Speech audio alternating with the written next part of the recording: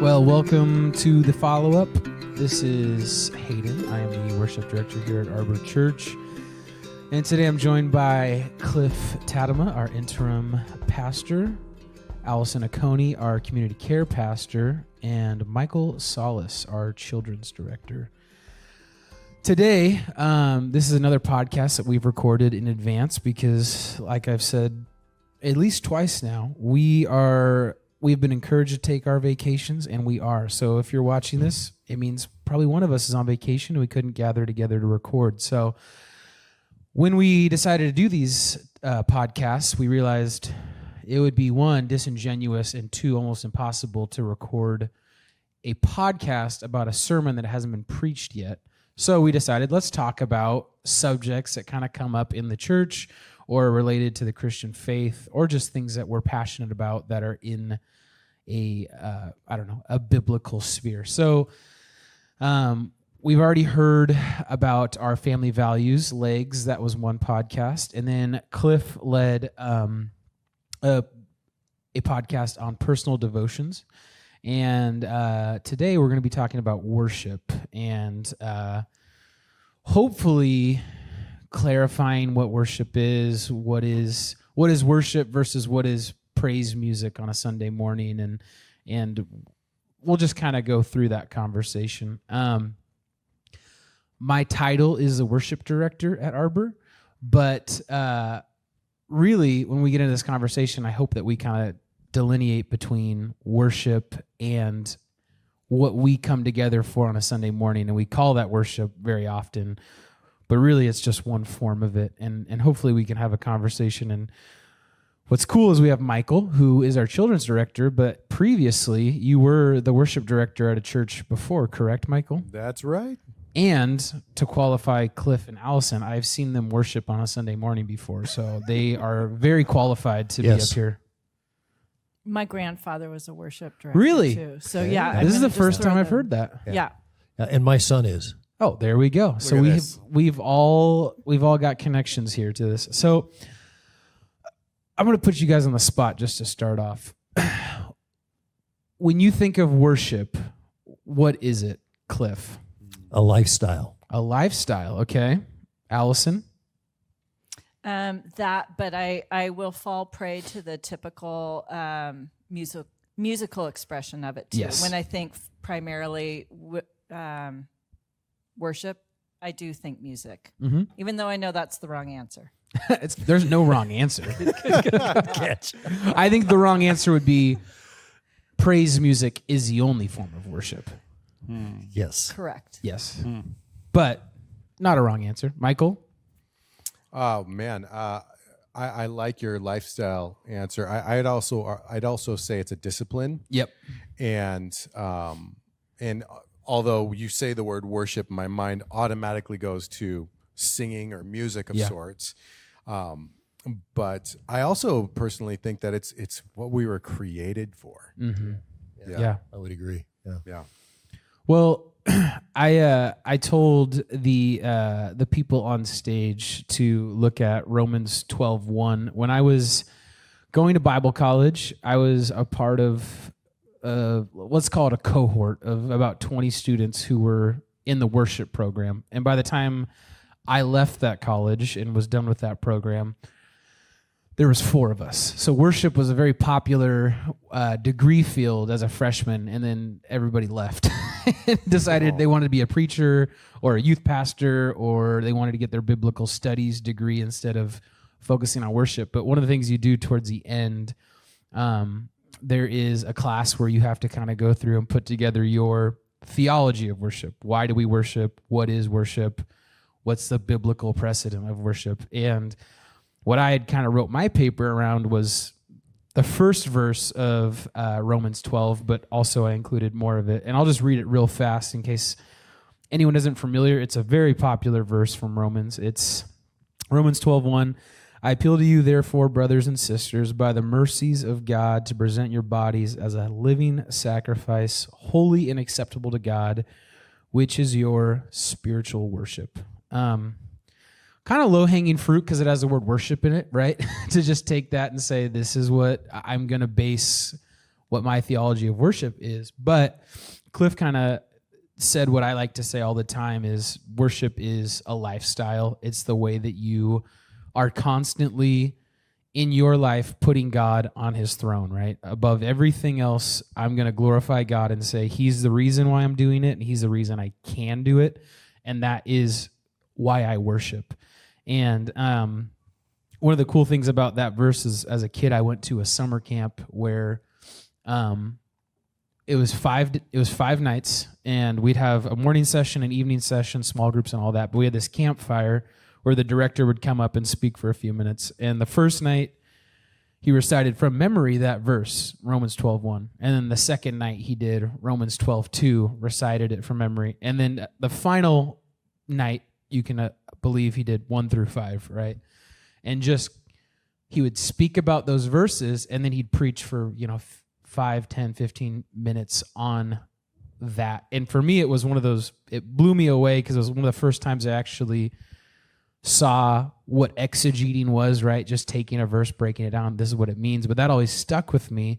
And I like to focus on spiritual worship and the theology of worship, because something that's really big in the church world is people having their preferences, right? And this is, I want to hear more hymns. I want to have more upbeat, more uplifting music. And the real focus is, if Sunday morning is the only form of your worship, one, it's pretty shallow worship, and two, you're not worshiping throughout your life. And I think that when we come in on a Sunday morning and say, this is about the only time in my week where I get to corporately worship with a body of believers, I think you'll pretty quickly see, oh man, my preferences are going to fade away, because it's just so cool to be in a room full of other believers that are like-minded, and we get to worship our Creator together.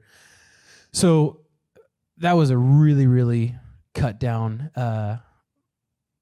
of my theology of worship. But Michael, you had mentioned, and I kind of already alluded to it, preferences when it comes to worship. And as someone who was a worship pastor, director, whatever you want to call yourself, right? Did you have to deal a lot with the preferences? Yeah, no, I had people who came to me, and in the church I was specifically at, I don't think I'll go into the denomination, but no. They had a very high value on a cappella worship, non-instrumental worship. Yes, and alongside that, there's a very strong, long-lasting tradition with hymns. Yeah. And so oftentimes I had folks coming to me saying, hey, can't you just do a song or two, or the whole service just a cappella sometimes? Or why don't we just do more hymns? And I found myself really, really wanting to adjust whatever it is I was doing to really meet some of these folks' needs. On a personal level, I felt like, if I am helping usher them to the kingdom, if it's because maybe when they were younger or something, this is how they worship, this is how they identified with the King, I want to open that up for them. But how's it worked for you that way? I mean, one of the cool things about my time here at Arbor has been, I've been a part of probably 4 or 5 other churches, whether in the volunteer capacity or, as the full-time worship director.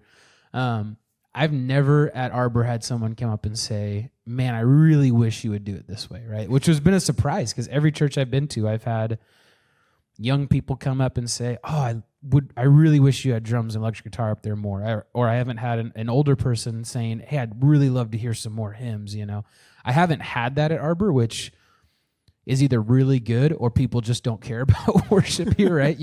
But I really think that I think that the people at Arbor just know that my preferences are my preferences. I can have them, and that's fine, but my preference isn't everyone else's preference. And also, it's just not, in my belief, that's not how worship should be dictated, right? It shouldn't be about what I want. It's the whole act of worship is, you see it, it's a sacrifice. You were putting yourself below God, right? And you're coming to Him. So where does my preferences really fit in with that? And for me, when I was younger, I just said, yeah, sure, I'll do it. I'll throw him in there. And I just was very, deferent would be the right word. If that's what you want to hear, sure, it's, no skin off my back. I like hymns. I like loud rock music. I can do that. So, but I think as I've gotten older and maybe a little bit more bolder, I think I've felt if I have that right in the ability to speak into someone's life, I try and challenge them and say, why? Why do we need to, play more hymns? Why do we need to play, louder music, more upbeat music, and have a conversation? And I think most people are pretty receptive to that. I think a lot of people just think right off the bat that, oh, of course, the style that I like that's what God wants to hear, right? Which hasn't been the case. Yeah. Can I share a story on Yeah. that? I just think first, I think it's important to let our listeners know when we were talking about worship, it isn't just how you sing or the type of music that you have at your church service. But I remember back when they used to call it worship wars at church because it was so divided between people who wanted to have hymns, people who wanted a more contemporary or upbeat style and so forth. And I remember at a church that I was pastoring, we were really reaching out to people, a lot of people who hadn't been churched. And really, that was the idea of contemporary music, was music they were familiar with. Honestly, it's the same thing as the hymns were back in the day. So many of the hymns were they were actually outlawed in England because they were written to bar tunes. Okay, so, and the reason the writers wrote it to bar tunes, so where the average person would want to listen to it and hear the theology behind it, right? So that was where you come up with the hymns to start with. And I loved educating people on that who would say, this, I actually had one guy tell me it was the devil's music, because it was very contemporary. And I reminded him of where the hymns came from and how the church saw them at that time. But in this church I was in, we were playing it was contemporary, it was upbeat, it was pretty loud, louder than it should have been, maybe. And we had this guy, 83-year-old guy, I'll never forget Roger. He sat in the back of the church, and it was obvious. I'm watching him one day, and the band, it's loud, and people are just playing worshiping. I mean, really worshiping. Their hands are up, and they're singing. And I look at Roger, and he's just sitting in the back there, and his hands are up, and I went over there and I got my knees next to him because he was sitting right by that. He always had the last row of chairs there. Mm-hmm. And he would sit there and he was just looking at everybody and he was smiling great big. And I got down and while the music was going on, I had to kind of yell at him because it was loud. And I said, Roger, I said, how you doing? He goes, I'm doing great. And I said, you like the music? And I just thought he was going to say, yeah, because he's just worshiping there, right? And he goes, no, can't stand it. And I went, what? And he said, and I said, really? And he said, no, can't stand the music. And I said, well, what are you doing here? And he said, I've learned to worship by proxy. And I said, what do you mean by that? And he pointed to a guy about 3 rows from the front. He said, you see that guy up there, his long-haired guy, he had tats on, and he was just standing there just with his hands up in the air and just praising God. And I happen to know that he came off the streets and he'd received Christ. Roger knew that. And Roger goes, look at how he's worshiping. And I said, yeah. And he goes, I'm worshiping by proxy. Can't stand the music, but love worshiping with that guy right there. That's great. And I just thought, man, that's such a great picture of being open to saying, I just want to worship God. When I see somebody else worshiping him, I can learn to worship by proxy that way. Yeah.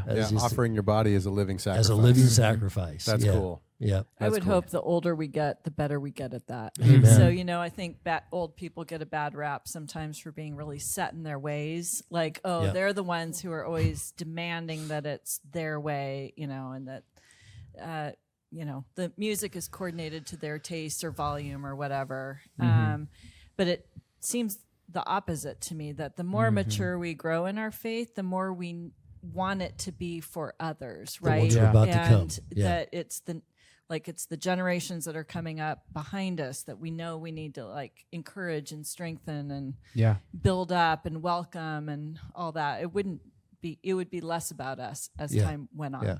And you said it. It's a bad, they get a bad rap. Yeah. That would be a bad day for me, as if rap became that kind of music. And I had to actually say, okay, Lord, I'm going to worship by proxy here because I'd have to, right? Right, because you're like, it's not about me. It's not my style. And the Hayden, let's more start mature right I get, the more I realize it is less and less about me. Yes. Yes. Amen. Yeah. It's interesting with that. You talk about the older generation as well.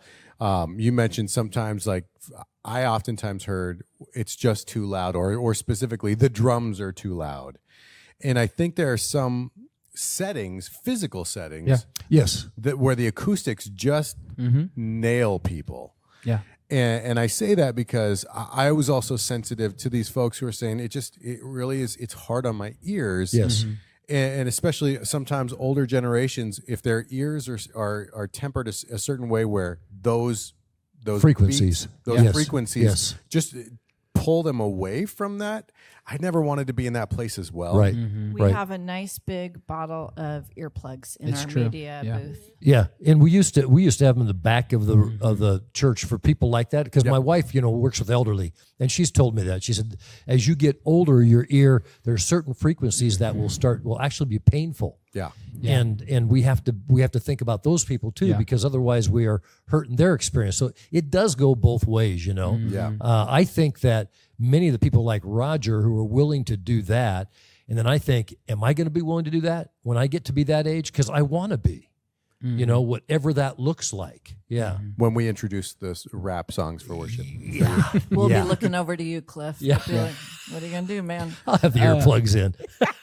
Well, I thought I'd ask you guys for your opinions on this. Why do you believe that church has been happening, church service has been happening for so long? Why do you think that musical worship has survived the length that has survived, and why do we continue to do musical worship on Sundays? And is that a versus other forms of worship, or just in general? Just in general. Have we already? Well, big question. God's wired us to worship. Yeah. Small answer also in there is that He's wired us musically, Mm-hmm. and so there is something. I mean, even Scripture talks about how nature, like trees, clap their hands, and Even the rocks. rocks cry out, and like all of nature is singing, and we're wired for that too. They've done all these cool MRIs now where they can watch you as you're worshiping, and you see the different parts of your brain lighting up. Musical worship. So I think God has wired us to praise Him musically. And like tempo of your heart, blah, blah, blah, like all the science of it. Yeah. So I think that that's one reason it prevails, is because there is something that happens when we praise God in music. Yeah. That's my little answer. But No, I the think bigger you're right. answer is creation was wired to praise Him. It's also a spiritual thing, isn't it? We can go back to David and King Saul. And there was something that happened when David began to play worship music that actually changed the spiritual landscape within Saul, who was, I think, tormented by demons. And they would go away when David would start worshiping the Lord, with his instruments, with his harp and stuff. So Cool. David Music played the therapy. secret chord, and it pleased the Lord. yeah. There you go. Hallelujah, man. Hey, Hayden.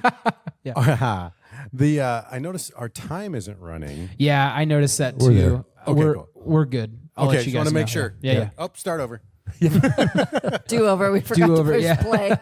That's funny. No, we're recording at this. I forgot to press the timer, unfortunately. So No worries.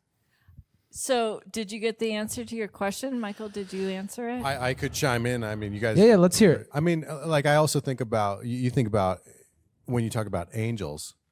They're oftentimes in chorus. It's like I write in there with what you're saying, Allison. It's like all of creation is built to worship audibly, auditory. It's part of our design. Yeah. Yeah. Yeah. Yeah, I think when you pull the scope back, right, and you say what falls under an act of worship, right? When you pull that back, you'll see it covers literally anything that we can do in our lives, right?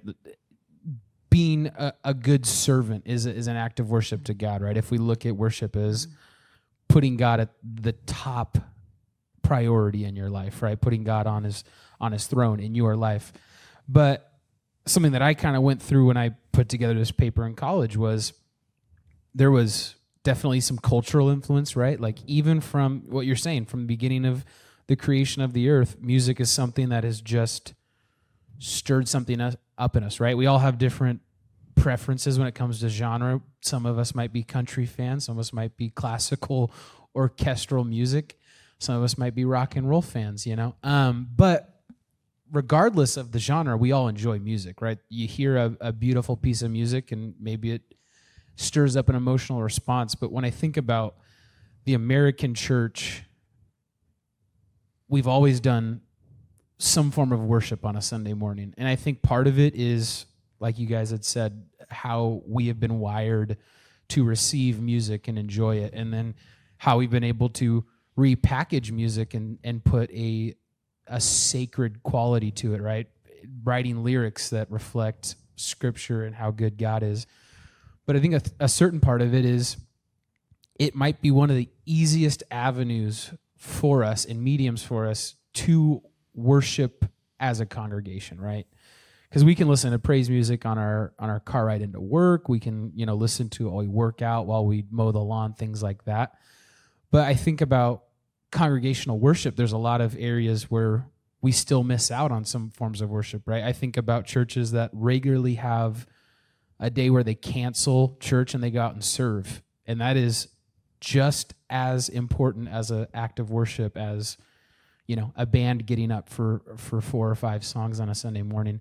So, I think that the question isn't to maybe propose that we start every Sunday having a different form of worship. And I talk myself out of a job here by saying there's no need for me to lead music on Sunday mornings. But I think it's important when we look at worship to really say this is one form, and it might be the one form that checks everybody's box, right? Not everybody is physically able to go out and, clean up a school or clean up a park or serve, food at a soup kitchen, things like that. And for the most part, most of us, not all of us, can sing, right? We can make noise with our mouth, or we can look at the lyrics on the screen. And I think that that's what's so beautiful about music is it's really accessible to everybody. So yeah, I think that I asked that question just to kind of hear your guys' thoughts on why we play music on a Sunday morning. But if we said that worship, and we did, that worship is a lifestyle, so it's all about how we are living for God across all spectrums. Yeah. And yet there are times when we feel closer to Him than other times, which we would say are times that the worship is most effective for us individually. Yes. Yeah. I'm curious where that is for us. I know, and I'll give you an example. I was talking to Scott Hetherington the other day, and he told me that where he finds it easiest to worship most deeply is when he's taking hikes and is up in the middle of nowhere. So I'm just curious where that's at for you guys.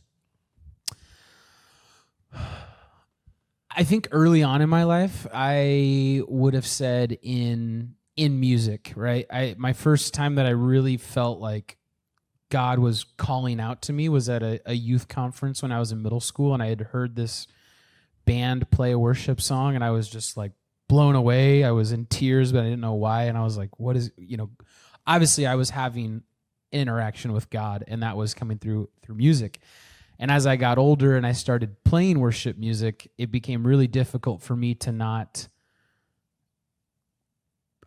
review myself of how am I doing as a worship pastor as I'm watching another worship pastor and kind of analyze them. And it became difficult. And I know that is a cycle for everyone in ministry, right? To not measure themselves as like, how am I doing in my job? Could I do this better? Am I doing worse? Blah, blah, blah. And I'd say now the moments where I find I'm worshiping the most or the most in depth is similar to Scott, maybe not out on a trail, but when I have removed myself from any distractions, right? I, in Boise, had a lot better weather than here, so I would go out on hikes and I would make sure no one was around, and that's where I felt the most in tune with God. I would usually listen to worship music and read my Bible somewhere off of a trail, and that's where I felt really close to God and had the most worship. And I'm finding that's the same now. Usually when no one else is around and I can be alone is when I'm worshiping, and sometimes music's on and sometimes it's not.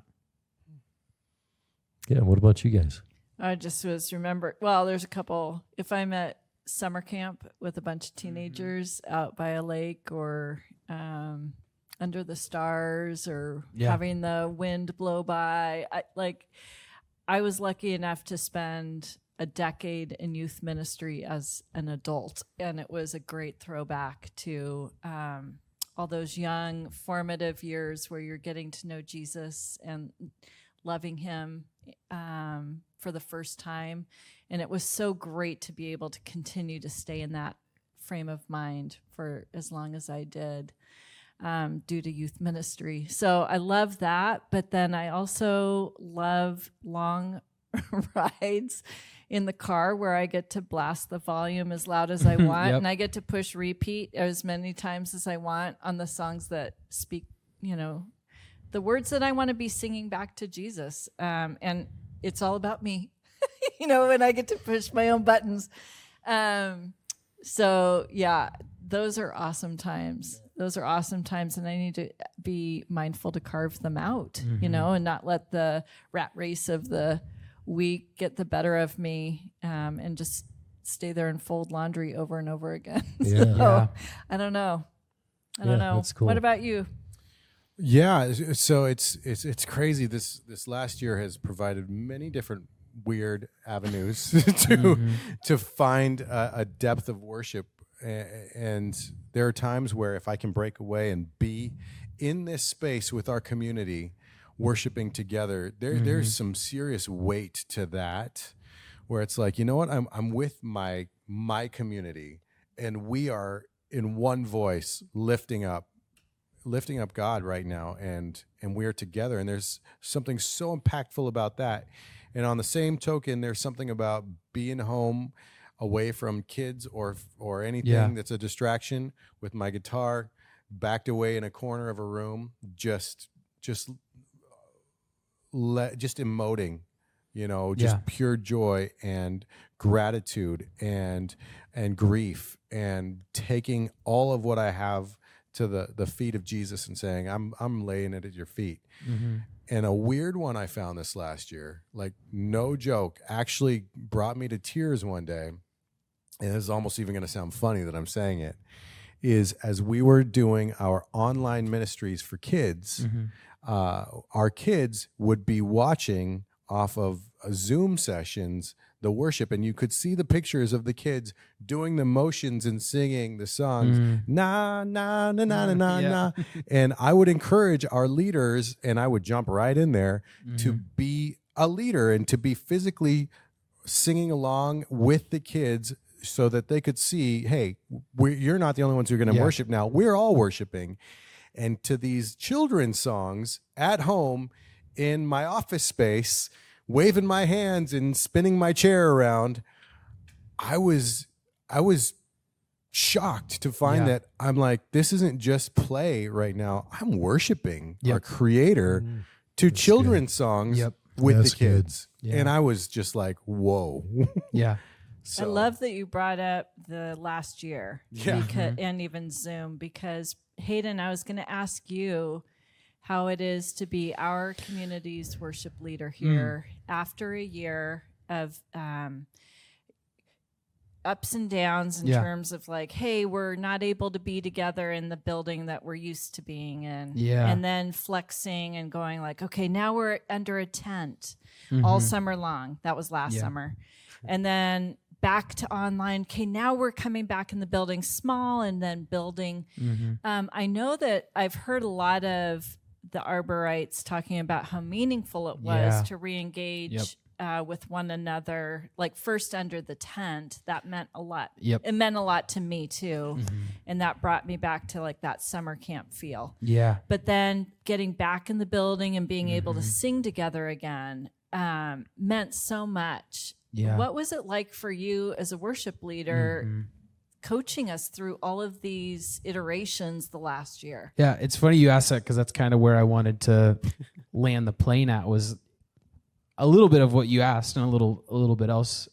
I'll say, as I answer this, I kind of poked holes and prodded at, the music and worship part. But one of the things that I think, in defense of music being one of the most common forms of worship, is I've gone to secular concerts before. I've gone to many sports games, And there is an undeniable quality of when you are in complete harmony and union with people, even if it's not about Jesus, right?